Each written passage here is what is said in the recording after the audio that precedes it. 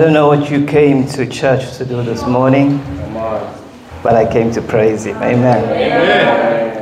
And in as much as coming to hear the word of the Lord is important, and it's an important part of our worship together, there's no substitute for it. But when we come into the presence of the Lord together, we come with something to give. Yes. And that's a sacrifice of praise. Amen. And so I'm excited for the times of refreshing that we experience in God's presence. And God is always good. Life can be hard, but God is good. Amen. Amen. I said God is good. Amen. And all the time? God is good. Come on, somebody. Yes. Amen. So this morning, church, I just want to greet you all in the precious name of Jesus. It's so good to see all your friendly, happy faces. Warm welcome to all our visitors this morning. Feel at ease in your Father's house. Amen. So before we get into our message this morning, we are concluding with our series on the book of James. The title of our message is Faith Amidst Uncertainty, because we are living in uncertain times. Times that you can barely prepare for, but we'll get into the message in a short while, and I'd like to have a family talk with you. Is that fine? Yes. Can we have a family talk? Yes. I remember, I think it was about maybe a year ago, 2 years ago, I think it was Cherise. Cherise was administrating our Facebook page, and it was my birthday, and then she put on the Facebook post, "To the father of the house," and I'm like, So one of my pastor friends called me and he says, "Hey man, you've graduated." I kind of see myself more as a big brother to you guys. Amen.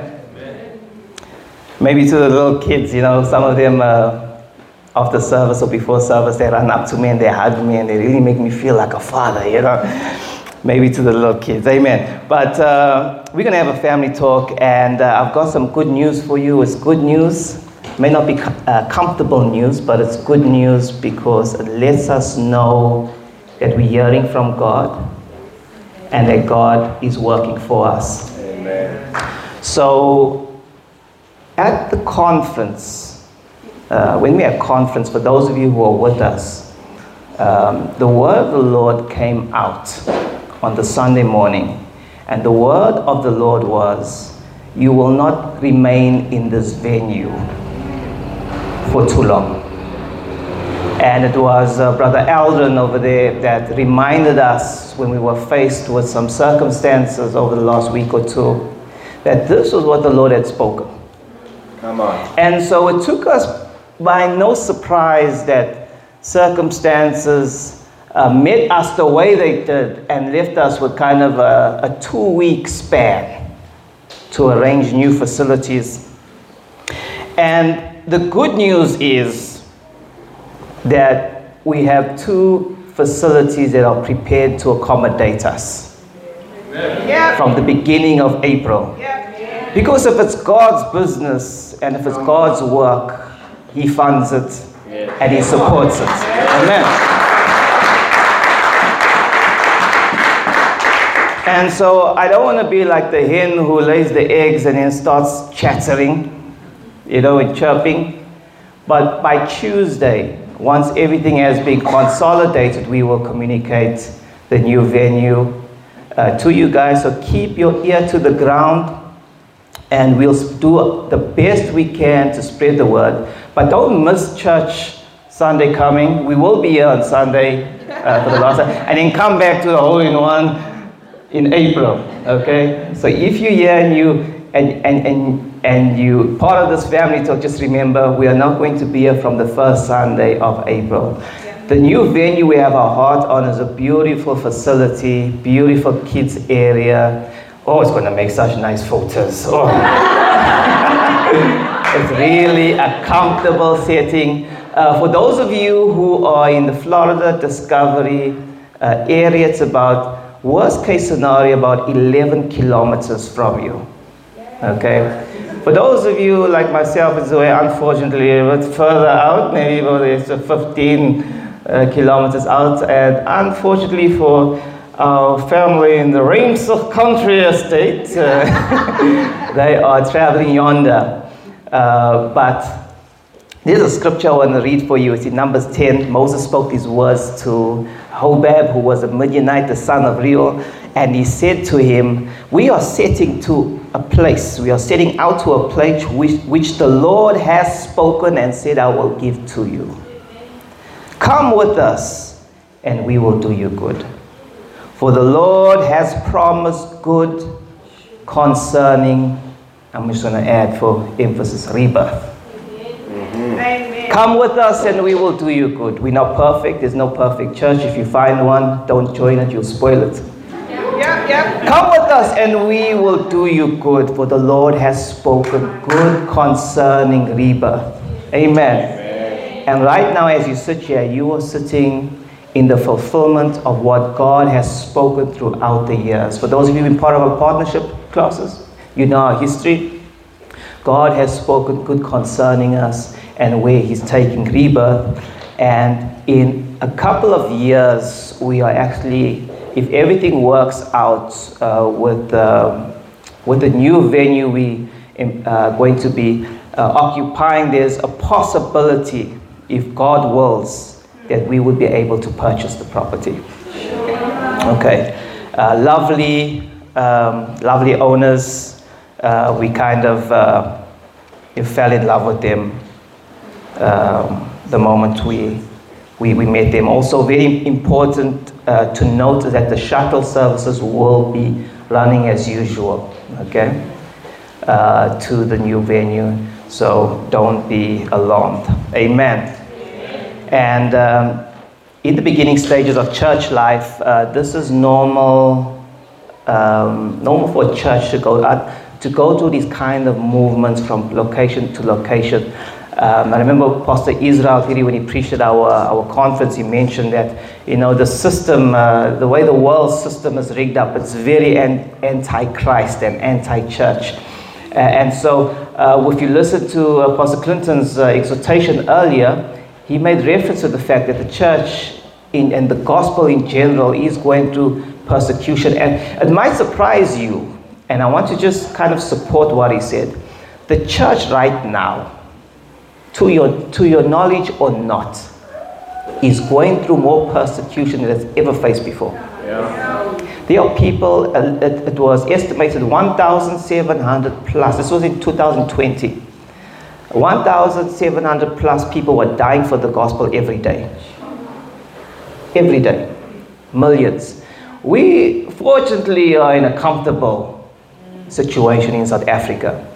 That's why we should continue to pray for the peace of our leaders and peace of our country. That the gospel can just go out as it should. But there's just something about persecution and rough times that really gets the gospel going. Amen. Amen. So trials and troubles must come. In fact, the Bible says if anyone wants to live a godly life, you must suffer persecution. Okay, so that's what I wanted to share with you this morning. Normally when a church moves from location to location, some people do filter out. But my encouragement to you is that if you are a partner with this church and with the gospel, and if you believe God has planted you here at Rebirth, come with us. Yeah. And we will do you good. Amen. Amen. Hallelujah. Let's get into the Word of God. Turn me to James chapter 4. Amen. We are in the book of James, after the book of Hebrews. If you are seeing Leviticus, Revelation, Samuel, please come and see me after the service for the laying on of hands. James chapter 4, when you're there, please give me a loud amen. Amen. And let's read from verses 11.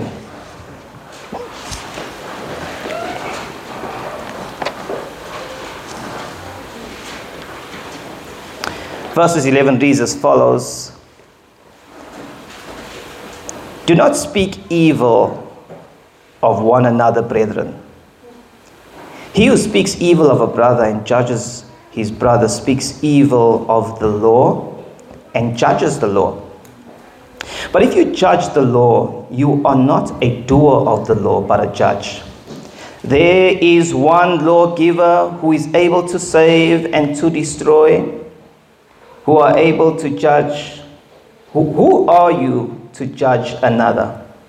Come now, you who say today or tomorrow we will go to such and such a city, spend a year there, buy and sell and make profit, whereas you do not know what will happen tomorrow. For what is your life? It is even a vapor that appears for a little time and then vanishes away. Instead, you ought to say, if the Lord wills, we shall live and do this or that. But now you boast in your arrogance. All such boasting is evil. Therefore, to him who knows how to do good and does it not, to him it is sin. Amen. Can we pray? Father, thank you for your sweet presence in this place. We thank you for the times of refreshing that come from your presence. We love being in your presence. We love hearing your word. We do know that there is a measure of accountability that we are faced with every time we hear your word.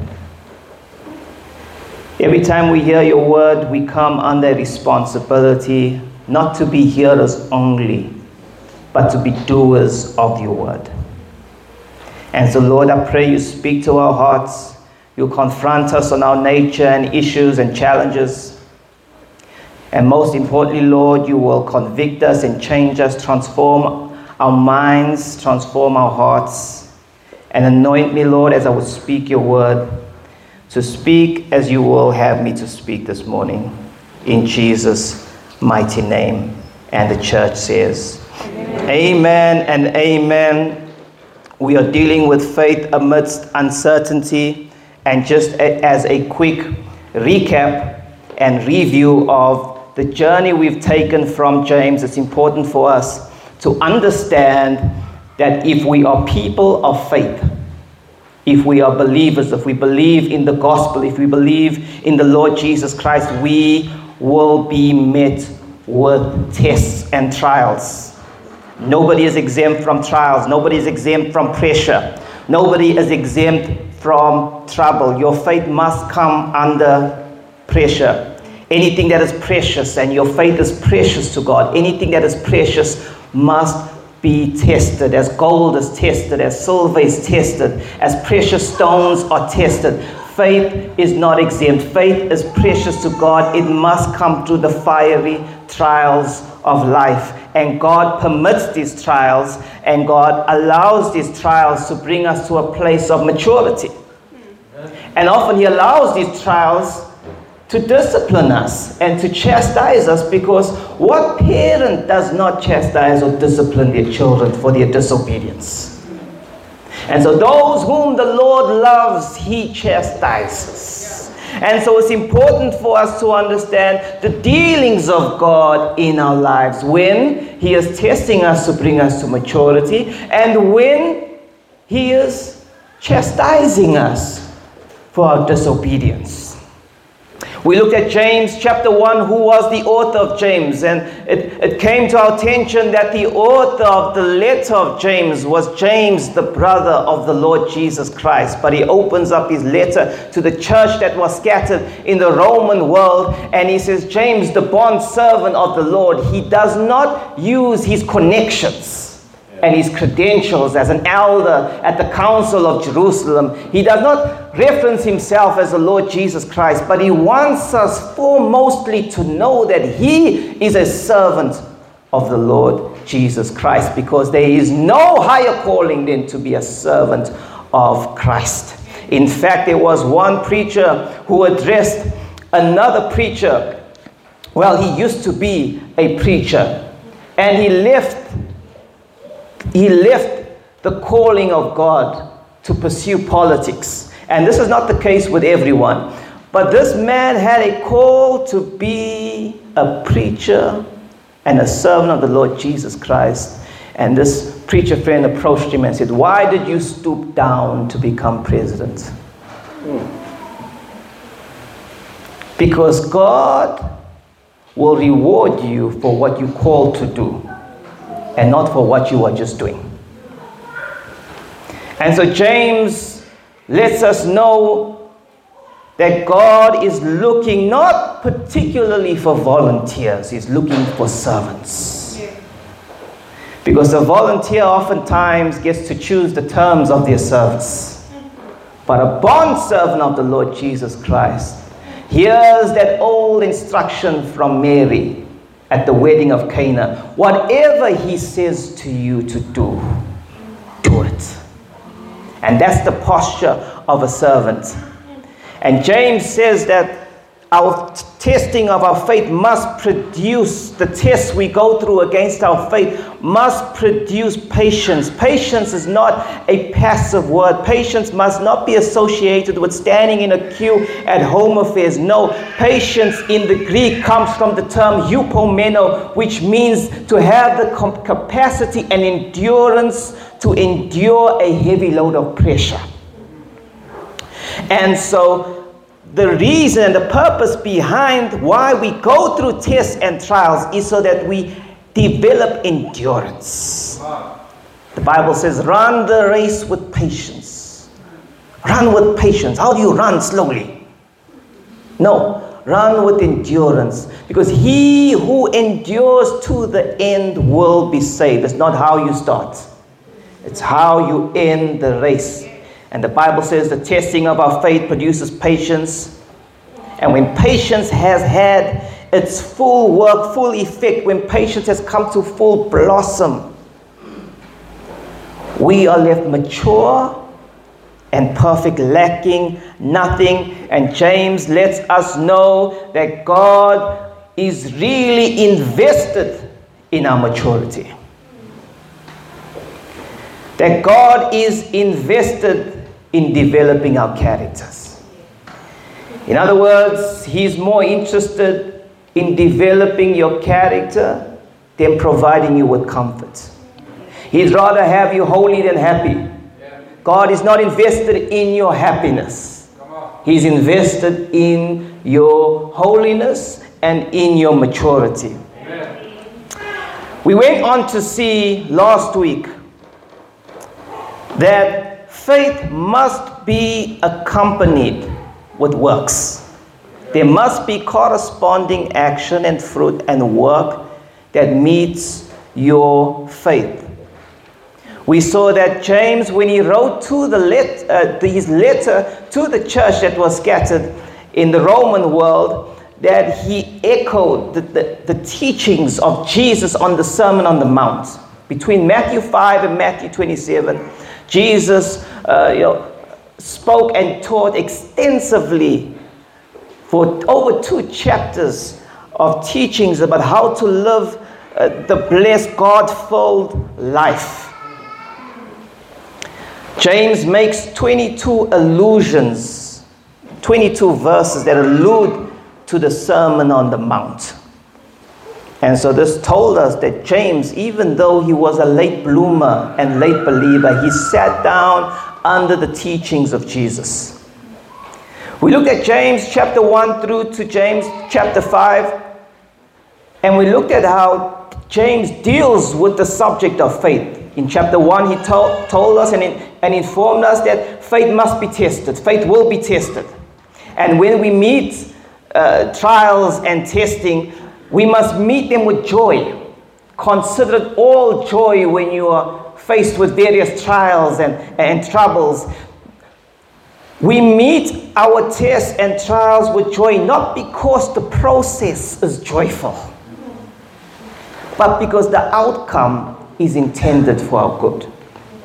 Because the Bible says we know that all things work together for the good of those who love the Lord. So I might not look like somebody now. Might not look like I'm going to make it now. But don't judge me for my process. Amen. Judge me for where God is taking me. He tells us again in James chapter 1 that when we ask of God in the midst of our trials, we must ask in faith. Don't ask doubting. He said, anyone who doubts is like a wave of the sea driven and tossed by the wind. And he goes on to say that the double-minded and unstable man in his ways must not even suppose that he will receive anything from the Lord. If you're halting between two opinions and you're unstable in all your faith and belief in God, and you move every time there are deviations in life, don't assume to receive anything from God, because your faith must be anchored amidst the uncertainties and trials and vicissitudes of life. In James chapter 2, he unfolds and unravels this idea and concept of faith. He said, not only will your faith be tested, not only must you ask and pray in faith believing, he says, you must not hold the faith with partiality. Don't hold the faith of our Lord Jesus Christ with partiality. Don't favor the rich over the poor. Don't favor the white over the black. Don't favor the colored over the Chinese. You must show no discrimination between color, between social standing, between political affiliations. And if I support Liverpool and you support Man United, there should be no partiality between us. Come on now. So he says, when you hold on to the faith of our Lord Jesus Christ in one hand, don't hold favoritism and partiality and racism in one hand. Because scientifically spoken, there is only one race, and that's the human race. Amen. And so he tells us, and he commands the church, that when you deal with people, don't show partiality.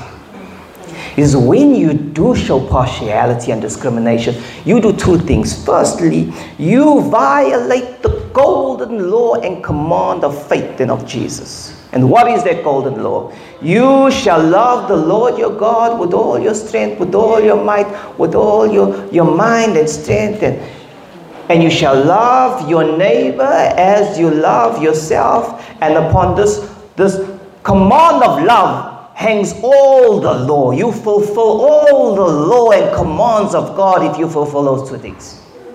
The command to love God and to love people. So when you discriminate, when you show favoritism, when you show partiality, you violate the golden law of God and his word. Secondly, he says, you dishonor and disgrace your neighbor. Then in chapter 5, he tells us about the prayer of faith. That the prayer of faith heals the sick. That when you're sick, you should call for the elders of the church. Let them anoint you and let them pray for you. And the prayer of faith will heal the sick, because God is still in the healing business. Amen. Yesterday, today, and forever, he has not changed. And then we saw in James chapter 4 how he ties all these concepts of faith together. And he lays his heart bare on the subject of faith.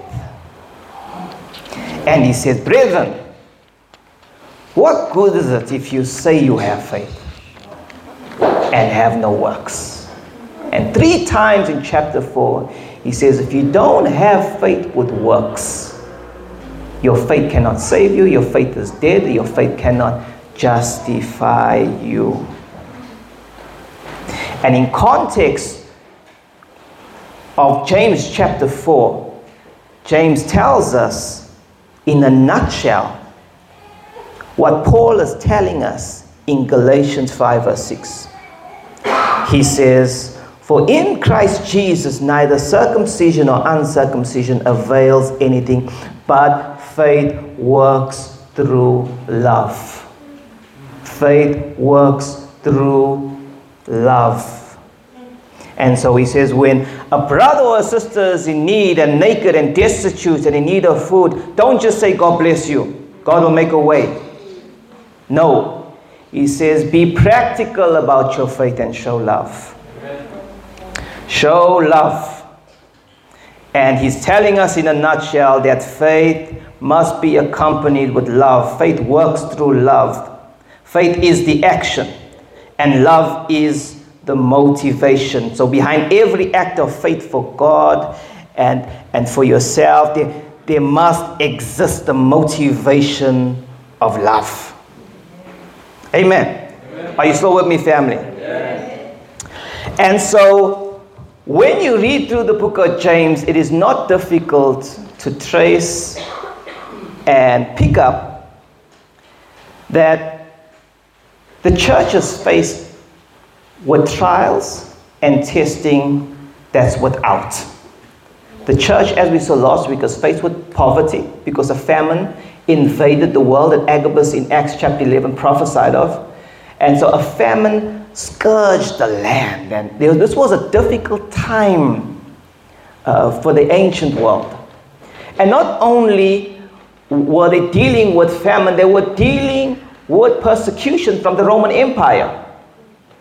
And so James sees the trouble that is outside, but he's more concerned about the trouble that's inside. Because it's not the water outside the ship that sinks the ship, it's the water inside the boat and inside the ship that sinks the ship. That's why as a married couple or as a family, it doesn't matter what you go through. Just don't allow it to break up the unified front. The husband and the wife must be unified. The home must be standing and anchored in their faith. You can face a recession. You can face financial difficulties. But as long as there's no divide in the home, you will come out strong. Yeah. Amen. Amen. So in James chapter 1, he sets the stage for our passage in chapter 4.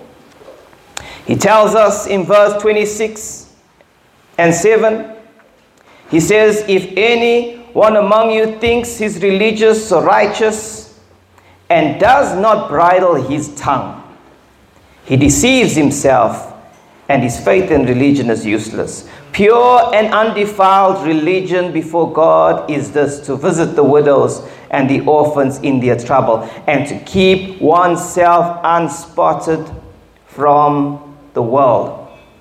So he tells us we must give consideration for the most disadvantaged in the community. At that time it was the widows and it was the orphans. He says if you want to be religious, if you want to show some external evidence of your faith and your belief in Jesus, that you are a Christian, you must do these two things. Show love and compassion to those who are the most disenfranchised of society, those who are in trouble. Show kindness and keep yourself pure.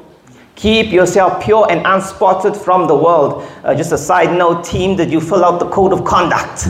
Yeah.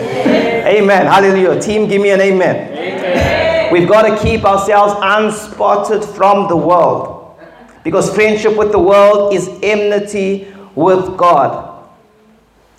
And so he tells us in chapter 2, don't hold the faith of Jesus with partiality. Don't show discrimination. Watch how you treat people. You must demonstrate the love of God. And then in chapter 3, he deals with two issues. Two issues. If you overlook chapter 3, the first issue James deals with is the subject of the tongue. And in chapter 1, verse 19, he gave us a cue for chapter 3 because he was going to deal extensively and comprehensively with the issue of the tongue.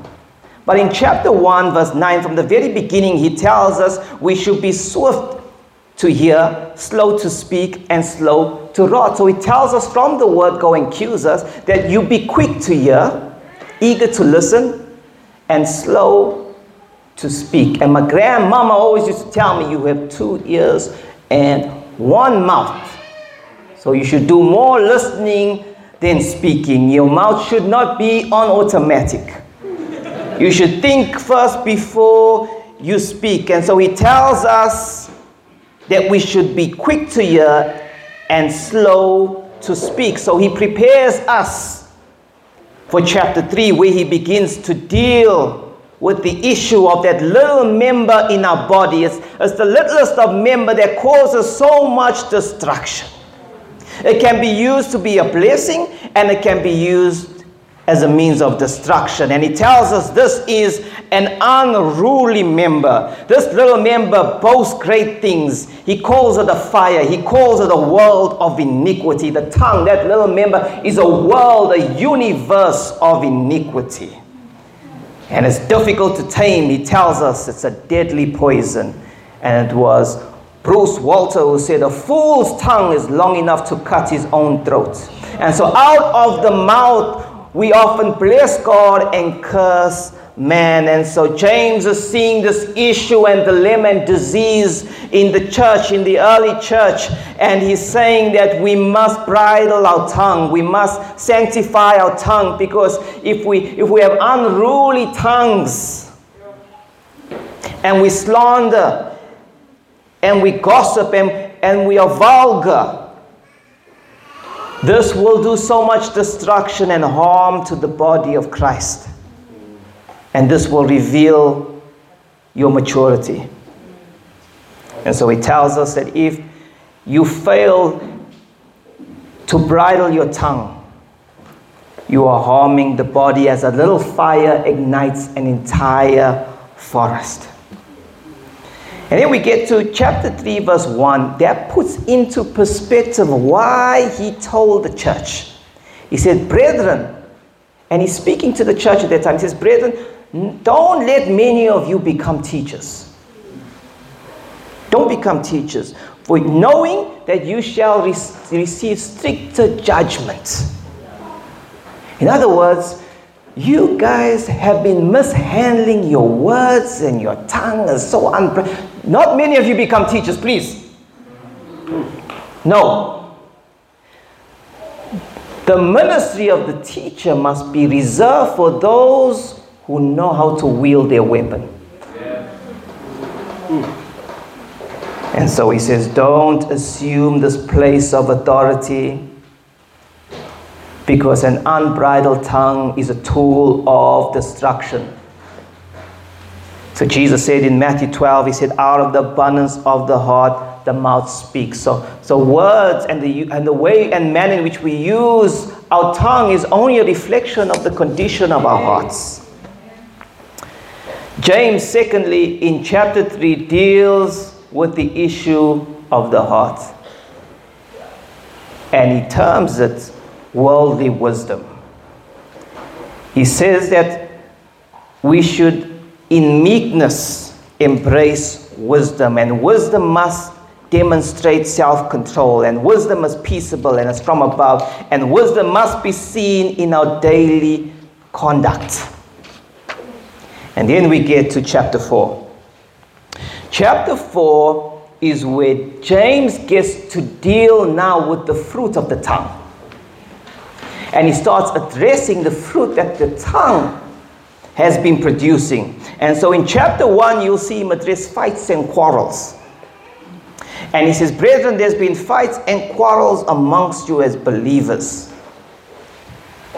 And so by the use of their tongue and words and conversations, they have been getting into a lot of quarrels and a lot of bickering and a lot of fighting. And if there's anything that I avoid, it's quarrels. You know how I barely escaped them in my home. But the moment I see the sign, the moment I see quarrels on the horizon, I keep my mouth quiet and I'll let you be right. You can be as wrong can be, but I'll let you be right.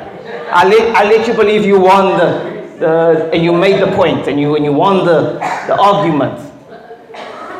Because silence is never more golden than when a quarrel is brewing.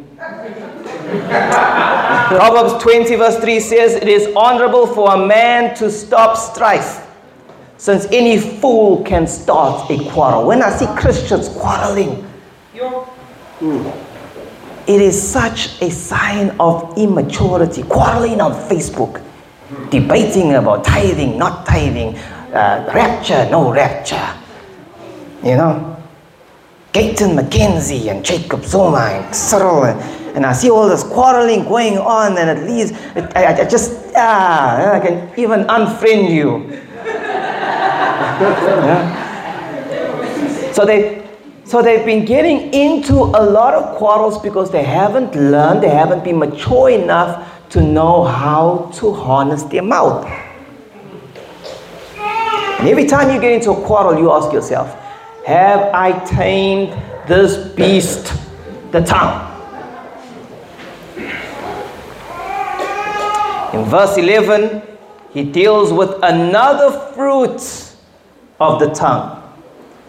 He says, you've been speaking ill of each other. And in the Greek, it carries two nuances. Firstly, you've been slandering each other. Secondly, you've been falsely accusing each other. And when you look at slander and false accusation, they are very close, and we're not going to get into the distinction. But what slander and accusation seeks to accomplish is damage someone's reputation, to defamate their character, to vilify them and make them like a villain in front of the eyes of people, to put yourself in the right and to put someone else in the wrong. And we've got to be very careful and cautious about how we treat people, even when they are in the wrong. And so James is basically saying in a nutshell, stop cursing people, stop judging people, stop spreading rumors. Wait till you have all the facts. Wait till you've spoken to the people. Stop writing people off. And the moment you start to judge your sister and judge your brother in this manner, you are setting yourself up against the word of God. Period. Jesus warned us in Matthew 7, he said, judge not lest you be judged. For with the same judgment you deal out, you will be judged. With the same measure you use, the same scoop you use, the same scoop's going to be made back to you. Why do you look at the speck in your brother's eye and you do not consider the plank in your own eye? And how can you say to your brother, let me remove the speck from your eye, and look, there's a plank in your own eye? Yeah. Remove first the plank from your own eye that you may see clearly, to remove the speck from your brother's eye. And it always boggles me how the brother who is an alcoholic condemns the brother who is fornicating. The woman who's caught up in gossip is skundering about the man who's trolling.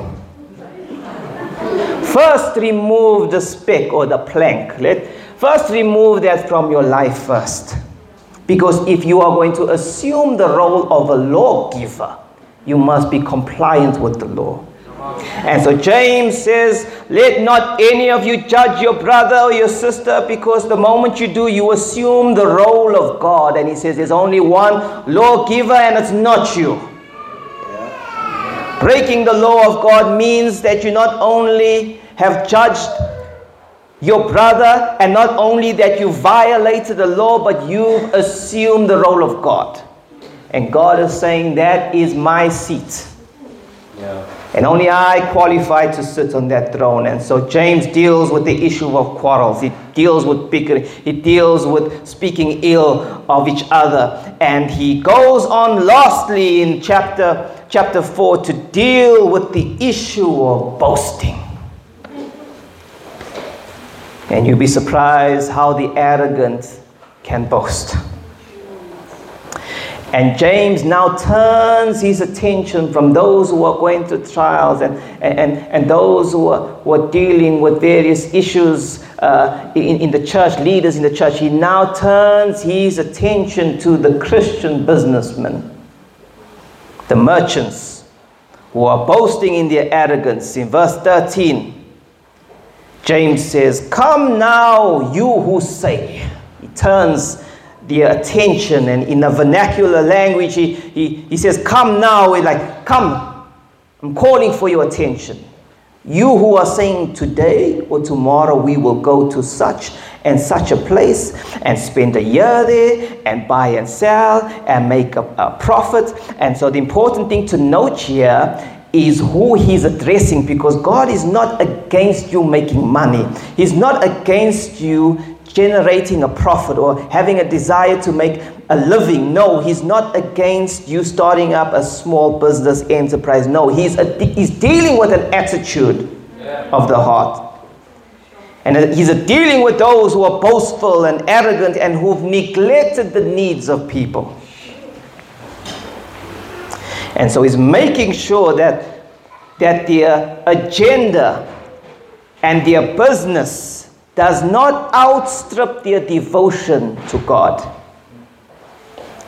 So he addresses these merchants. Again, you'll see he uses the same language in chapter 5 verse 1. He says, "Come now," just as he said in chapter 4 verse 13, "Come now." He says, "Come now, you rich." And so he's addressing those who are well off and pursuing business enterprise. And he says, "You are caught up in your business." And he says, "You think you have the winning formula. You say to yourself, I will go tomorrow to such and such a place." You make your plans, you do your forecasting, you make sure that you are journeying and you're traveling to financial hubs, industries of trade. You have everything mapped out. You have your temporary accommodation planned and set up. And it seems like there's always sufficient time for you to do business and make profits. And you always have plans and expectations to turn a profit. And it's amazing what lengths many will go for profit and business. It's equally amazing and surprising what lengths men and women won't go in their devotion to God. And so he says, "You boastful businessman, come and listen to me." He says, "You boast in your arrogance." The first thing you are guilty of is boasting. He says, "You're always speaking about yourself. You're always speaking about how great you are and about how accomplished you are. And you become, in a sense, a god to yourself. But in becoming a god to yourself, you become a devil to others. Not only have you become boastful, but he says you are boastful in your arrogance. And pride is the only disease known to man that will make everyone sick except the person who has it. And God says, "I hate pride. I will exalt the humble, but I will resist the proud." I hate the look of pride, because a man wrapped up in himself, in God's eyes, is a small package.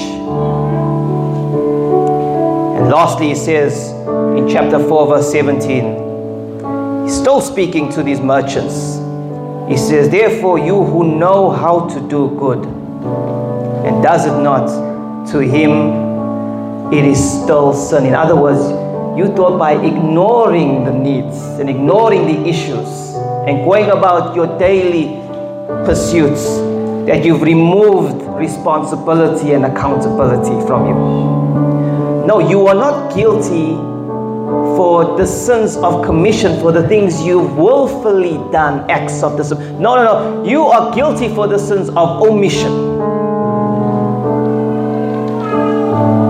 And in the face of their arrogance and their boasting and their pursuits, James reminds these merchants of a few hard truths, and then I'm closing. He says the first thing, if you look in verse 13 and 14, he says, today or tomorrow you say we will go to such and such a place, and we will stay there for a year, and we will go there for a prophet. And then he says, further on, he says, whereas you do not know what will happen tomorrow. For what is your life? It is even a vapor that appears for a little time and then vanishes away. What is he saying? He's saying that in the face of your boasting and your pursuits, you are ignorant of one thing. That time is not in your hands. Time and space belong to God. Nobody knows the future. Nobody knows tomorrow but God. And he's saying, consider this. Consider this. What is your life? It appears like a vapor for a little while and then vanishes. So right now, in a nutshell, what James is saying, I'm going to illustrate it in this way. And I know we don't like to talk about in this way, but the Bible is speaking in this tone. James is saying, turn to the person next to you. You can turn to the person next to you. Turn to your family. Turn to those you love. He's saying, you do not know whether... Look them eyeball to eyeball. Eyeball to eyeball. Come on now. Don't be shy. How my granny say, I've seen your cow stare. Look them eyeball to eyeball. If you're not sitting with your wife, shame on you. Look at the person you love next to you. James is saying, you don't know whether they'll be around tomorrow. Yeah. That's what he's saying. He's saying you don't know what tomorrow holds. Someone asked me the other day, how did Bob Marley die? Wasn't he shot? I said, no. He died of a toe injury. Developed into cancer. My goodness, a toe. There are a million ways for you to exit this life. Every day, every single day. You know what it's like driving in Joburg traffic. Any day. You know what it's like drinking Joburg water. Anything. There's a million ways. And James is saying, wake up to this reality. There's not enough time that you assume you'll have. What is your life? You are here for a short time span. Don't be so absorbed in your selfish, boastful, arrogant pursuits. And he says, time is short and you may not be here tomorrow. And you won't have the chance to do something good. Nor you're planning. Secondly, he says that when you're planning and when you have your venture set out, you ought to say, if the Lord wills. You ought to say, if the Lord wills. You've got to change the way you talk. Now, I said to someone the other day, don't say you are a mummy and your mother once the baby has arrived. No, the moment you have conceived, you are a mother. And the moment we change our conversation, we change the outlook on matters like abortion. Change the way you speak. And so he says, change your language, bridle that tongue. You ought to say, if the Lord wills, because in true sense of the matter, it's only if he wills. And worldliness begins to creep into our lives the moment we exclude the Lord's will, and the moment we exclude him from our plans, and the moment we start making him an accessory to our plans. So he says worldliness and boasting and arrogance begins to settle in when we start to make plans without God. The thing about the will of God is the prerequisite for knowing the will of God is being willing to do the will of God. Why would I tell you something that I'm expecting you to disobey? So the moment you come under the light, the moment you come under the word of God, you become responsible, not just for knowing the truth, but for applying the truth. James addresses the indifferent attitude. He says, to him who knows how to do good and does it not, to him it is sin. And Jesus put it this way in Luke chapter 6. He says, why do you call me? Why do you call me Lord, Lord, and do not do the things that I say? Why do you not do the things that I say? And so my final challenge to you, family, is that we are living in uncertain times. We don't know that if tomorrow, Malema blows up the country. I'm just kidding. We don't know what tomorrow holds. Life is short, time is fleeting. People are going through the most, but live for God. Live for God. Work the faith. Bear fruit. Come on. Can't leave this in talk only. Can we walk the talk? Can we be persevering in our faith? Can we do this, family? Can we put our money where our mouth is? Amen. Let's stand.